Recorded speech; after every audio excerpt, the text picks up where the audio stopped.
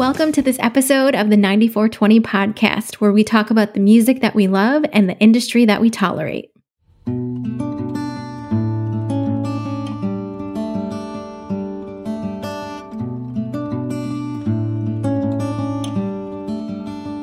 turn the music up, take the long way home, just to listen to you try to sing the words to your favorite song. I let you make that mess and let you lick the spoon, help you build a blanket fort in the middle of the living room. I read you one more story or three. These days, the days are long, but the years so short and sweet. Time's a thief, time's a thief.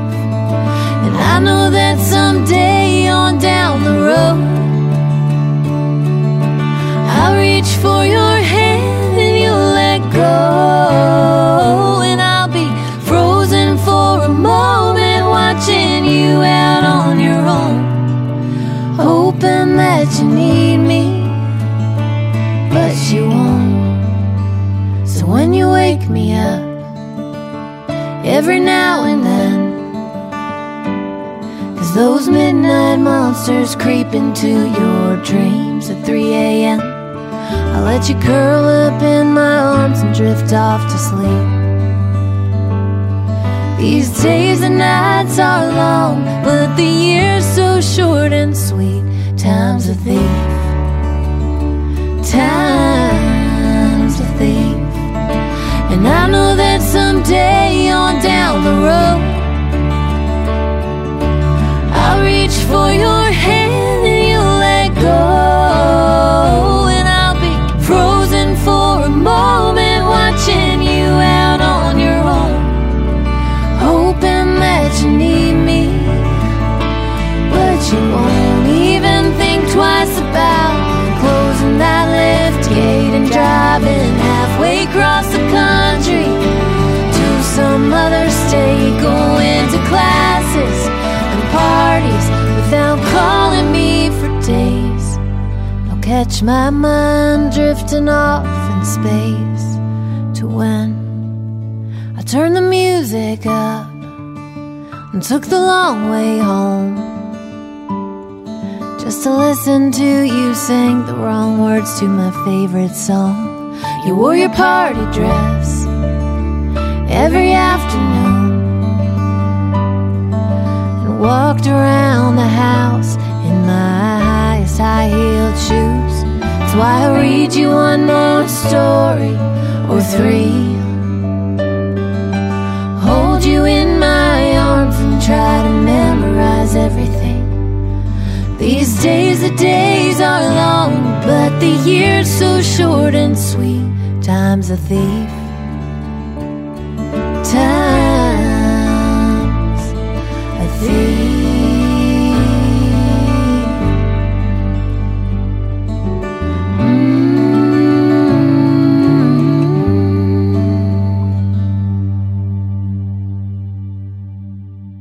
That was Hadley Park's Time's a Thief. It is their latest single off of what hopes to be their latest EP. Hi, Carl. Hi, Greg. How are you guys doing today? Hello. Hi, Nicole. Everyone.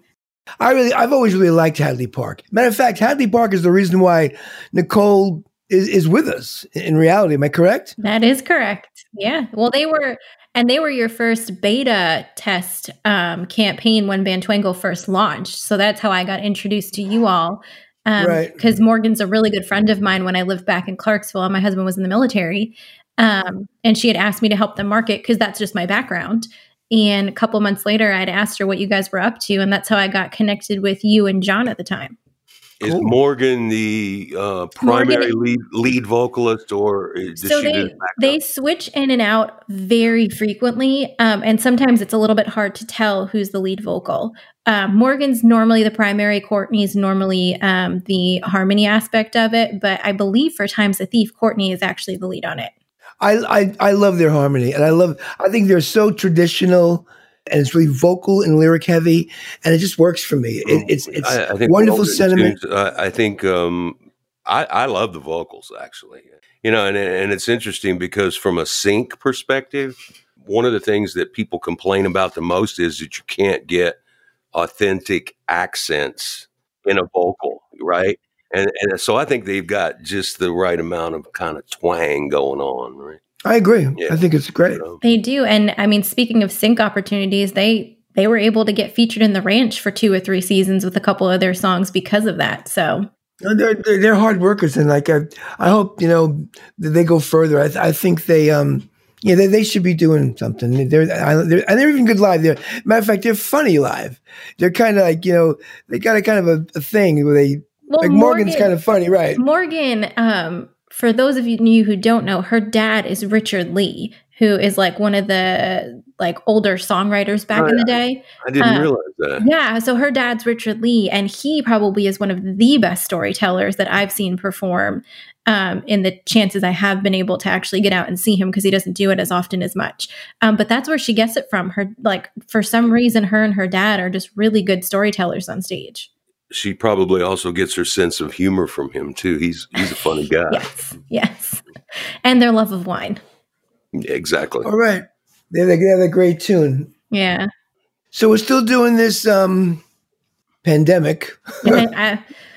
At least with Tennessee, except for Nashville, we've been open. Like, and I think at the end of the week too, like the order for us to only do 50% capacity at restaurants and retail goes away. So we're starting to see. It's just going to be open? Yeah, it's just going to be open. Are people going? Yeah, I mean, I went grocery shopping today, and I mean, there are way more people out than before. No masks or anything? It was like half and half. Like half had masks on. Definitely the older population is being way cautious, and they're all using masks. The younger generation, I don't think, does. So that's what I've been seeing. I don't know, but go ahead. Well, I just said, when we first started, we might have the distinction of starting this thing when this pandemic first got going, right? I think so. And I was cynical at first, and then I kind of became concerned, and then I had a revelation that, hey, we can all use this for a reset, and and we can make this thing positive. Now, with the opening up of everything, I'm becoming cynical again. I'm thinking to myself, it's like, well, if it opens up and there are no catastrophes associated with it, or it doesn't grow, then again, go back on the rise. Was it worth destroying the economy for a year over? I don't know. Well, that's going to be but yes and no. See, who knows? Because they're saying because we did the social distancing and wore the mask and all that stuff, that's why we brought it down and we let it dissipate. And now we're smarter and wiser, and time has gone on, and maybe we've built up some immunities to it and stuff. I don't know. Now, that's part of the cynicism, is because there's no way we're smarter. There's you got to trust. I trust, again, I'm from New York. You guys are down in Tennessee. I'm in New York.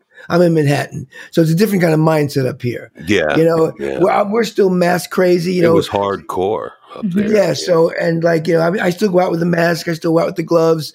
We're not really open at all yet, still lines to get into stores and the CVS and stuff. So I don't know, all I do know is that a woman down the hall from me, not that old, in her 50s, died of it.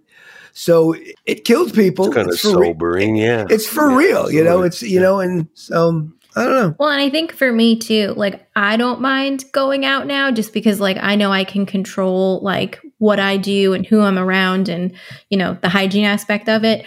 I still do not want to bring my daughter out. I mean, she's not even 2 yet, and I don't know when I'll feel comfortable bringing her into, like, stores again, just because, I mean, she's 2, she's wants to get into everything, but, like, I can't trust that other people aren't going to be doing the same things that I'm doing to make sure that I don't get the virus. So yeah, I think that's going to be it. You can open up all you want, but if people are not going to go, like, I can't picture myself going to a movie anytime soon, going to a packed movie theater or even a restaurant. Like, why chance at this point? I haven't even, I'm someone who used to 3 or 4 times a week order in. That's what you do in Manhattan. I've been cooking. But I think that's kind of a silver lining, though, because even though once the restaurants start opening up and people feel comfortable in ordering, there can always now know that they can count on the backup, that they can cook and they can do those things if things get crazy again. So I don't know. I can't cook. I've been eating frozen veggie burgers and frozen, and that is disgusting. No, it's good. It's not. Frozen veggie burgers. Yeah, they're good. They're like, they're, I don't know what they're made of, but I like them. You put ketchup on them and they're good. You make a little frozen asparagus and I got my little meal there, No. Frozen rice. Frozen is better than canned. No, you're talking to someone who cooks dinner almost every single night. That is not a deal. Frozen is fresher than fresh.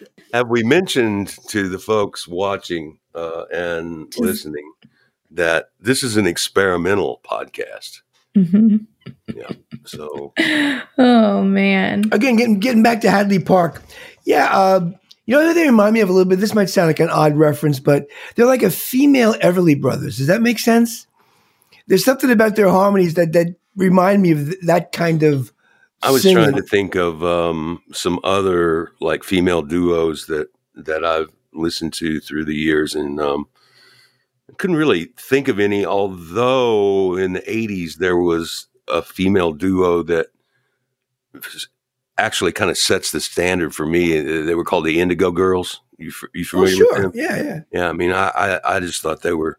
Yeah, country. Terrific. They were more. They were alternative. Yeah, and I thought they were terrific. And the interesting thing about that is that was kind of rock and alternative at the time, but it was straight up folk as a genre.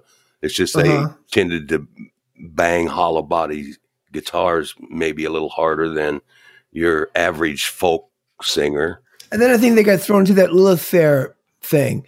They were part of that. Yeah. They were very strong performers. And they're part of the 90s, like, alternative, cool singer-songwriter. Standards. So, and I don't know Hadley Park's music that well, but after a few listens, I was thinking, it's like, the vocals are compelling on this. So, No, the words were touching, especially on this time of and you more so being a mom, talking about like, when I forget the exact line, but when like that time when you grab her hand and she doesn't take it, or that one moment when they're on their own and what that must feel like, and it's so heart wrenching. And I think every mother in the world's got to relate to that. Well, it's one of those things, like I remember I got to listen to this tune back in February when I was over Morgan's house before all of this happened.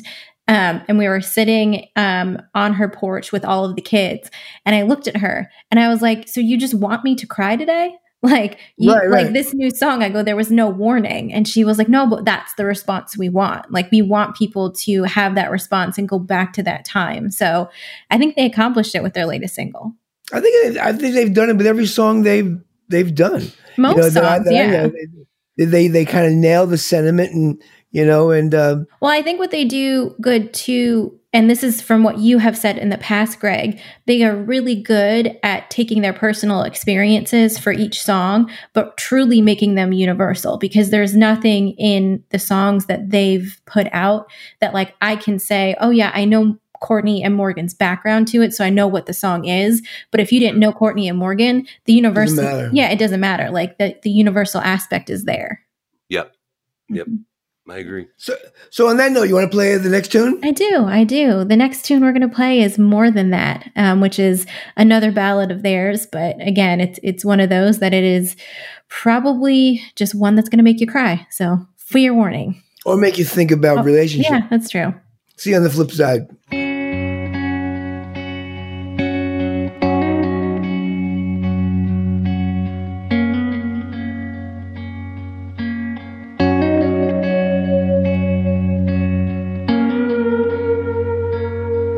Like a pack of gum in the checkout line, or a red tag ticket impulse buy. Nothing you need, nothing you can't lose. I should be more than that to you. Like putting pennies on a railroad track, shooting guns into an ocean.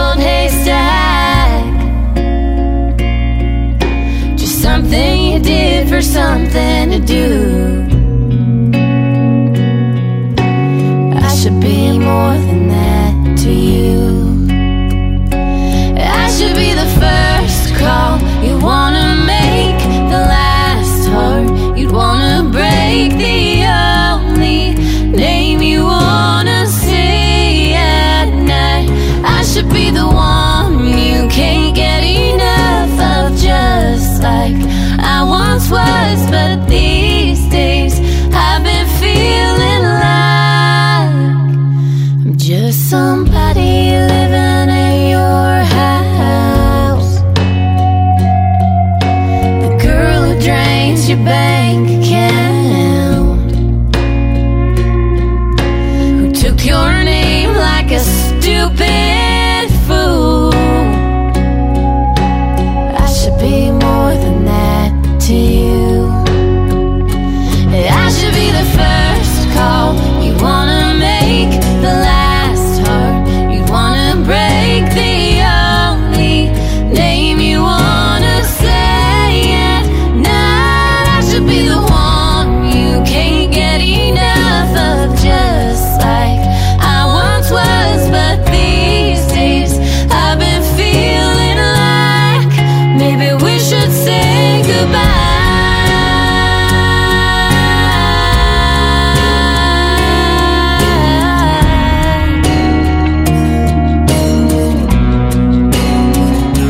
If I'm not the first call you wanna make, the last heart you'd wanna break, the only name you wanna say at night. If I'm not the one you can't get enough of, just like I once was, then baby, maybe it's just time. 'Cause I ain't a pack of gum in the checkout line, I ain't a red tag ticket impulse buy. Nothing you need, nothing you can't lose. Now I should be more than that to you.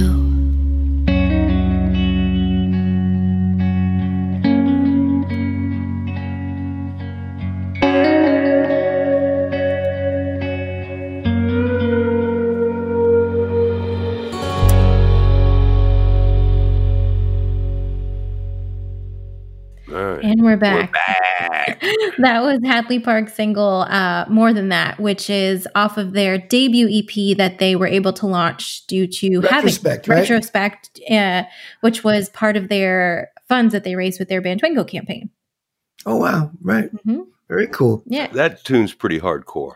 Yeah. Their original goal actually was to get Tim and Faith to record it if they could. They thought that would be kind of like a perfect duet of sorts.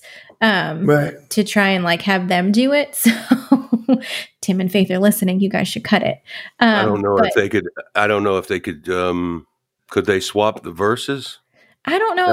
It might. I think they'd might let be Tim and cool to Faith do work anything that they way. want to do. Yeah, I think they would let them do anything they want to do. But The first time I heard the tune, I thought about this idea. I mean, Carl knows that, you know, of all the writers I've ever worked with, one of my little tricks of the trade is try to get somebody when they're singing something that hardcore, you know, you have written the voice for the artist. So that's coming out of the artist's mouth. So whatever your reaction to the song is going to be your reaction to the artist. So I always tell writers about this little trick to, like, you know, if you want to say something that you might want to pull back a little bit, put it in the third person so that we all get to listen as voyeurs. She said I should be worth more than that, or he said I could be, you know, so we're all listening to the story together. Well, that's if you want to get it cut. See, one thing I like about writers when they do say I love, especially if I like the artist. You know, that's one thing I loved about John Lennon, because he was that guy more so than Dylan. He said, you know, I'm a loser. I want to do this. I want to do this, let me take you down because we're going to Strawberry Fields. It was all about me, come together over me, it was like, I love that person that we personalized it and made it all in the first person. That has in songwriting, that has a genre. I mean, it's called confessional. It's confessional. And that's what Lennon, I think Lennon. And you're absolutely right. I mean, Dylan, kind of at a certain point in his career may have written some confessional feeling tunes, but then he became more of a storyteller and more, and went back to his roots. Me as a writer, I was always a confessional writer then. Right. I was never really a great storyteller. No, I think it's actually what's interesting about confessional writing is that it is, when you get it right, you typically have a song that, becomes iconic. I mean, I think for me, the most it could be iconic universal confessional song in the world is At 17. Oh, there you go. Right. Janet Ian. I mean, sure. That thing is painful to listen to, but yet, that became a big hit record because the song rings so true for so many people. And it's straight up confession. There's more out there. I mean, I guess maybe the most famous is Fire and Rain. Yeah, okay. I mean, that was, just yesterday morning they let me know you were gone. I mean, he was basically grieving right in the song, throughout the song, and it appealed to people. So that writing style is very cool. It's very interesting. But some of the ones I really love weren't even that poetic, though. Fire and Rain was kind of poetic. Sometimes you can be confessional in a poetic way, but some artists are just like raw. Exactly. And I think it's like, like we always say, intensely personal, but also universal. I think if it's just intensely personal, it's like, can be confessional like that. And it's like, that's enough. Too much information, that kind of. I always loved as a kid where John Lennon wrote, "I'm a loser and I'm not what I appear to be." And he was like the head of the Beatles at their peak. He was like as high as you can go in this business. And he was a star and he was rich and he's writing, "I'm a loser and I'm not what I appear to be." And I thought, whoa, I thought that was, I don't know. Yeah. I think I guess what honesty is a big part of it. I mean, the idea that we're not used to a lot of honesty from our pop stars, or from our rock and roll. Because you look at a lot of the 70s and 60s stuff, a lot of the lyrics were just kind of cool. Like Elton John, Bowie, those guys wrote cool lyrics. Half the time you know what they were talking about, but it just sounded cool. It flowed. You sing the words, you don't even know what they mean, Anyway, so what have you been doing? I heard you've been doing some cool stuff. Nicole, you going to some seminars? I have been in the last 2 days on so many Zoom webinars for this company called Music Tectonics that they've been putting on this kind of virtual conference. And really what they've been doing is highlighting what's been going on during this crisis, what is going to still happen after the crisis is over with, since things are starting to open up, and what does that mean for the music tech industry? Some things that just stood out to me were basically the fact that they all know live streaming is going to continue, but the emphasis, at least in the development area of music tech, is going to be the monetization of it.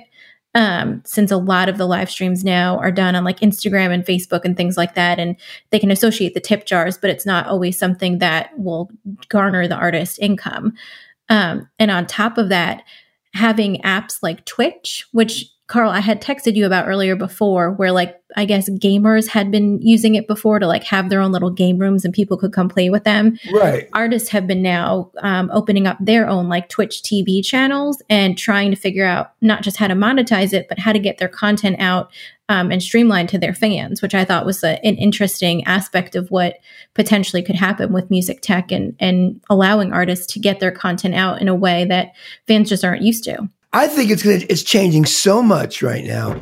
I thought it was kind of settling down, but now after this crisis, I think it's wide open again now. I think the music industry or a music career is going to look so different in the next few years. How to make a living being an artist. You know, it's not going to be the old days of performing and selling your or streaming your music and that's it, and radio, and I don't know what it's going to become, quite honestly. I think it's certainly a paradigm shifter, but but we're used to that. We're used to like kind of shifting marketplaces, and I like the idea that people are going to find new and better ways to engage their audience, and maybe this will this whole period of time will demonstrate to folks that you might as well own everything. You might as well stop chasing the industry and just own what you do. And then you can figure out, you're going to have time to figure out how to get attention in the market after. I'm hoping that's what happens, because, it's the reality of it is that the people that were holding artists up, that were holding great songs up, the people that were out there chasing the artistry, they've kind of had a setback. I mean, you don't know. I don't think you see it. Not that there was a lot of A&R going on anyway, but I think you're going to see a lot less of it in the next 6 months. Is there A&R at all right now? I remember in my day, A&R guys would come to the clubs. Yeah. And they'd come and see acts, and they'd come backstage and go, "Hey, I like what you did. I want to bring my, my manager down, or my, or you get the assistant A&R guys. I'll bring my A&R again next week, do a couple of showcases, and you got a record deal." Does that even happen anymore? Well, I mean, I think people have kind of assumed the role, even though they might not be like the major label guy, that rolls into the club at 1 o'clock in the morning and, listens to 2 tracks and then goes back to the office. I don't think they're that, but people have, or rather people are, quotes, repping artists now. Mm-hmm. Right. So I think maybe that's how it's evolved or devolved, as the case may be. Well, and I think with that too, when it comes to like A&R, I think a lot of people are just using social media now and searching the hashtags that artists are posting on just to see what's out there and see what their following is. A good example, I think, is even TikTok. People are searching on there and finding people, on those people who've had like the 2 million streams. They're getting elevated quicker than they probably would have if TikTok wasn't around. But you know what? I still feel you don't get it. The being in the room, pushing air, seeing it, experiencing it. The Doors at the Troubadour back in '67 when Jim Morrison did that one song, "The End." And it was like this iconic performance where he kind of changed, rock and roll. And when people discovered him, and Jack Holston from Elektra said, "Wow." And then that's when he became the Doors, because he did this amazing performance. And they go, "Wow." And then I've seen the video of this, right? It's nothing. The video doesn't even look, I can't get that from this video. Well, I think with in-person experiences too, it's one of those things, you can't replicate that online. You can't have the same effect where the chills go up your arms and you're seeing and you're feeling the atmosphere, because in the video you're only getting your side of it.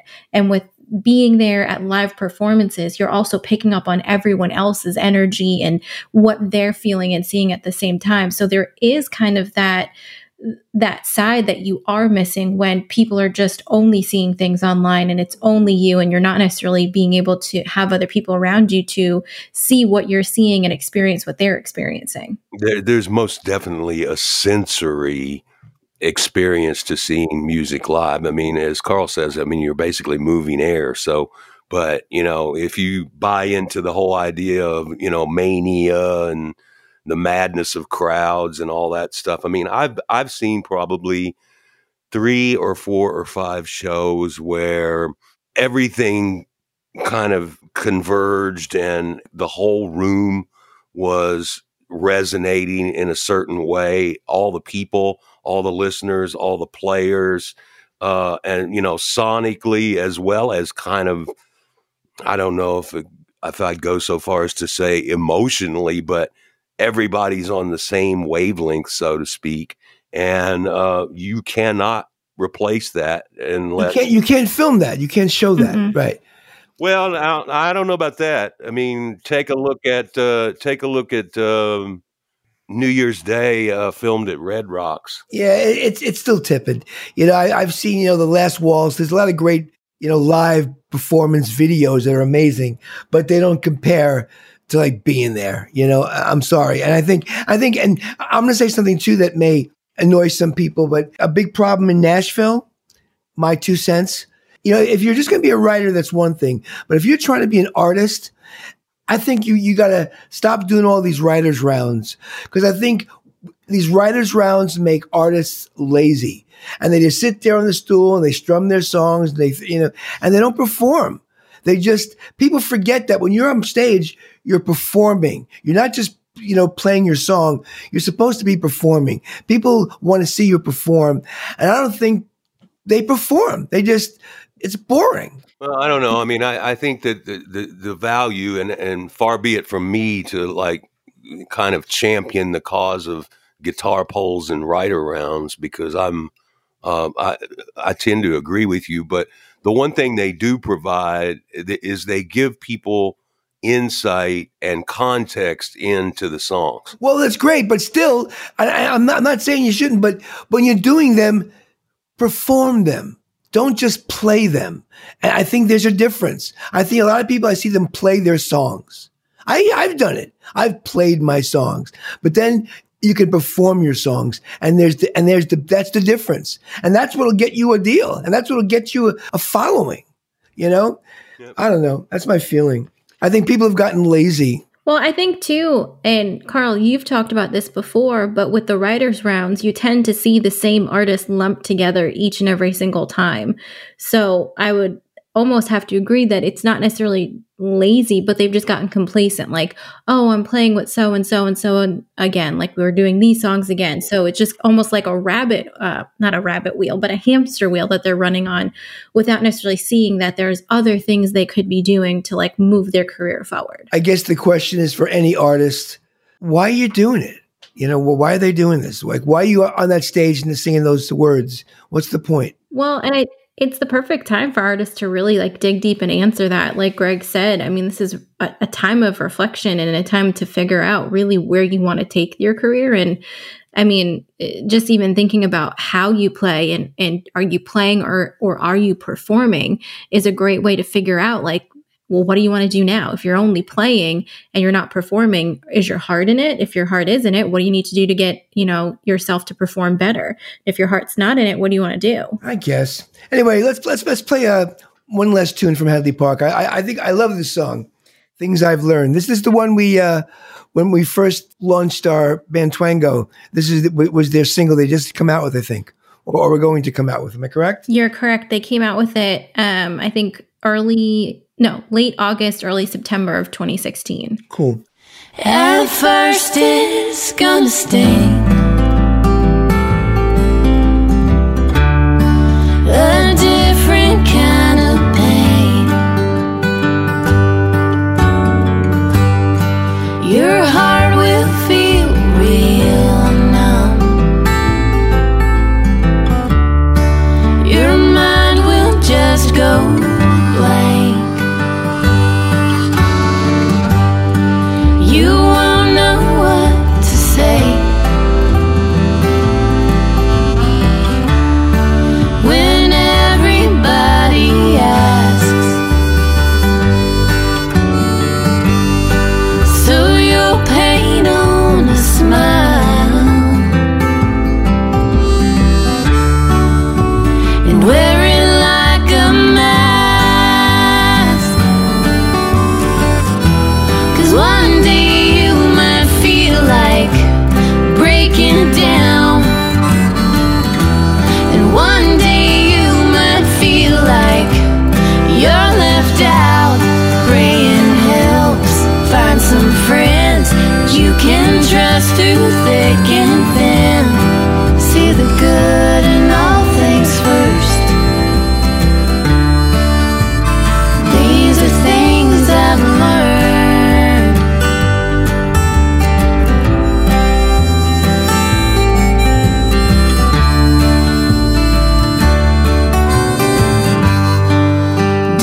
Focus on the things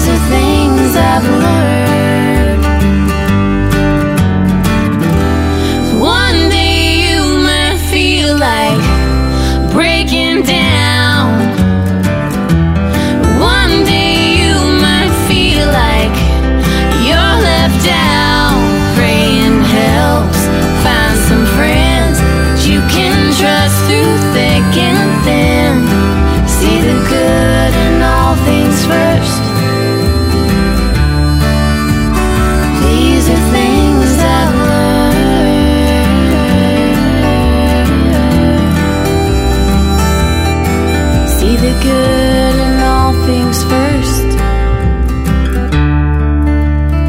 These are things I've learned.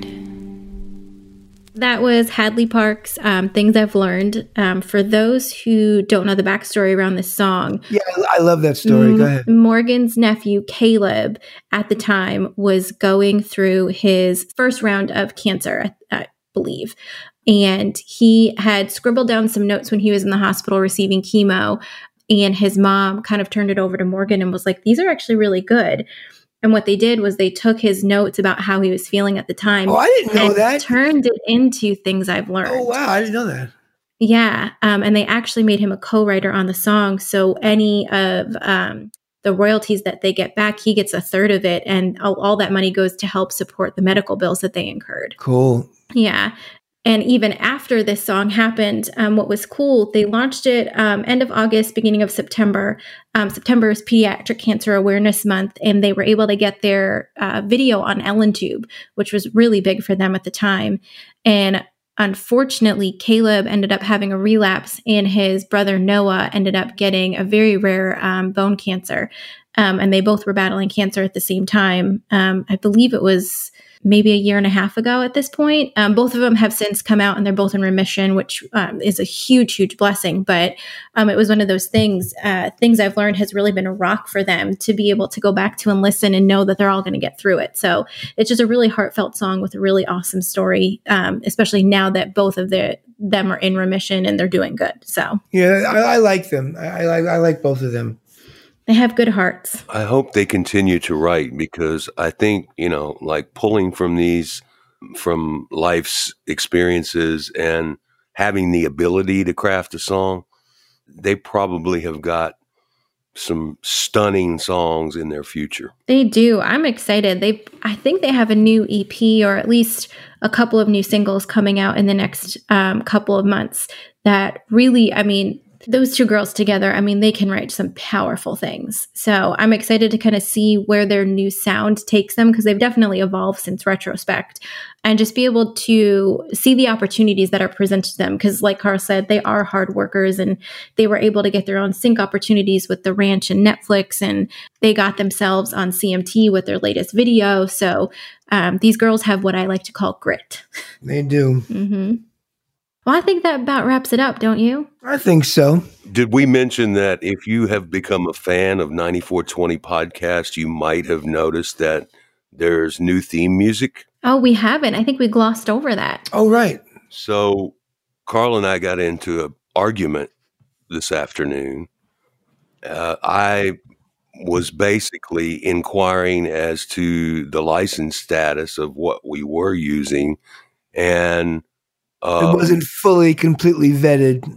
Well, I think it was. I went back and looked, and I think it was. But just to be on the safe side. Being the nitpicking stickler that you are. Well, kind of being the reason we started this podcast, too. Right. Exactly. You're the guardian of the copyright. But the wonderful thing for me in the way it turned out and the way we resolved it is, we got another track of yours in the podcast. We just took an intro for one of my songs and made that the intro to the podcast. So I was thinking about that, and thank you for doing that, by the way. I was thinking about that. Have I made this story up, or did I convince you to put that track on the record that was made? No, I think Dorothy was one of the ones I wanted to do. It was? Okay. I'm pretty sure. I don't know. I remember when we did this record back, with Scott, back when we did it. And I think I came down with probably about 15 or 18 songs. I remember you sent me demos, and I'm like, and I had not previously heard that song, and I'm like, man, that song's cool. Right. We need to do that song. Maybe that's what I remember, is just like, kind of pushing for it to be on the album. And I don't think it was as fully formed as some of the others. Well, no, they all the songs at the time we did that were just solo acoustic live songs I did, Right. They all got, the first time with a band was then. And I remember one thing that Scott liked, and the guy Chris McHugh, the drummer, and Pat and everybody else on that track, they loved doing my record because it wasn't a country record. You know, it was like this kind of alternative rock record in a way, you know, like, so, Yeah, you know, like so kind of an alternative songwriter record. Yeah. And the sounds, I mean, go back and listen to, I guess, the first podcast we did, but we featured some of those tracks from that album. And so in closing, you get to hear it again, right? we get to hear the intro. Yes. So, if you want to hear the whole song, it's the song is called Dorothy, and it's off of my Gray album. So And we'll check it out. We'll have that link in the show notes too, so that you guys are able to easily click and listen to it. Oh, cool. There you go. Yeah. So I think we've effectively cobbled our on-brand message for this podcast. It's music we love and the business we tolerate. Bye, everyone. Until next time, we'll talk to you all later. Make sure you guys go to the website 9420. That's the numbers 94 and the letters TWENTY.com for all of the show notes. And we'll see you guys next week. Take care, everybody. Bye-bye.